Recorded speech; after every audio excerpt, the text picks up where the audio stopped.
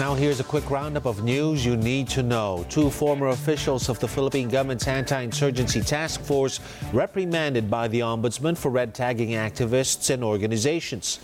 President Ferdinand Marcos Jr. urged to address killings, abductions, and red tagging on the 51st anniversary of his father's martial law. The Philippine Central Bank keeps interest rates unchanged, moving in lockstep with the U.S. Federal Reserve. And Poland stopped supplying weapons to Ukraine after it was offended by President Volodymyr Zelensky's remarks at the United Nations. Those are the headlines. Keep it here on ANC.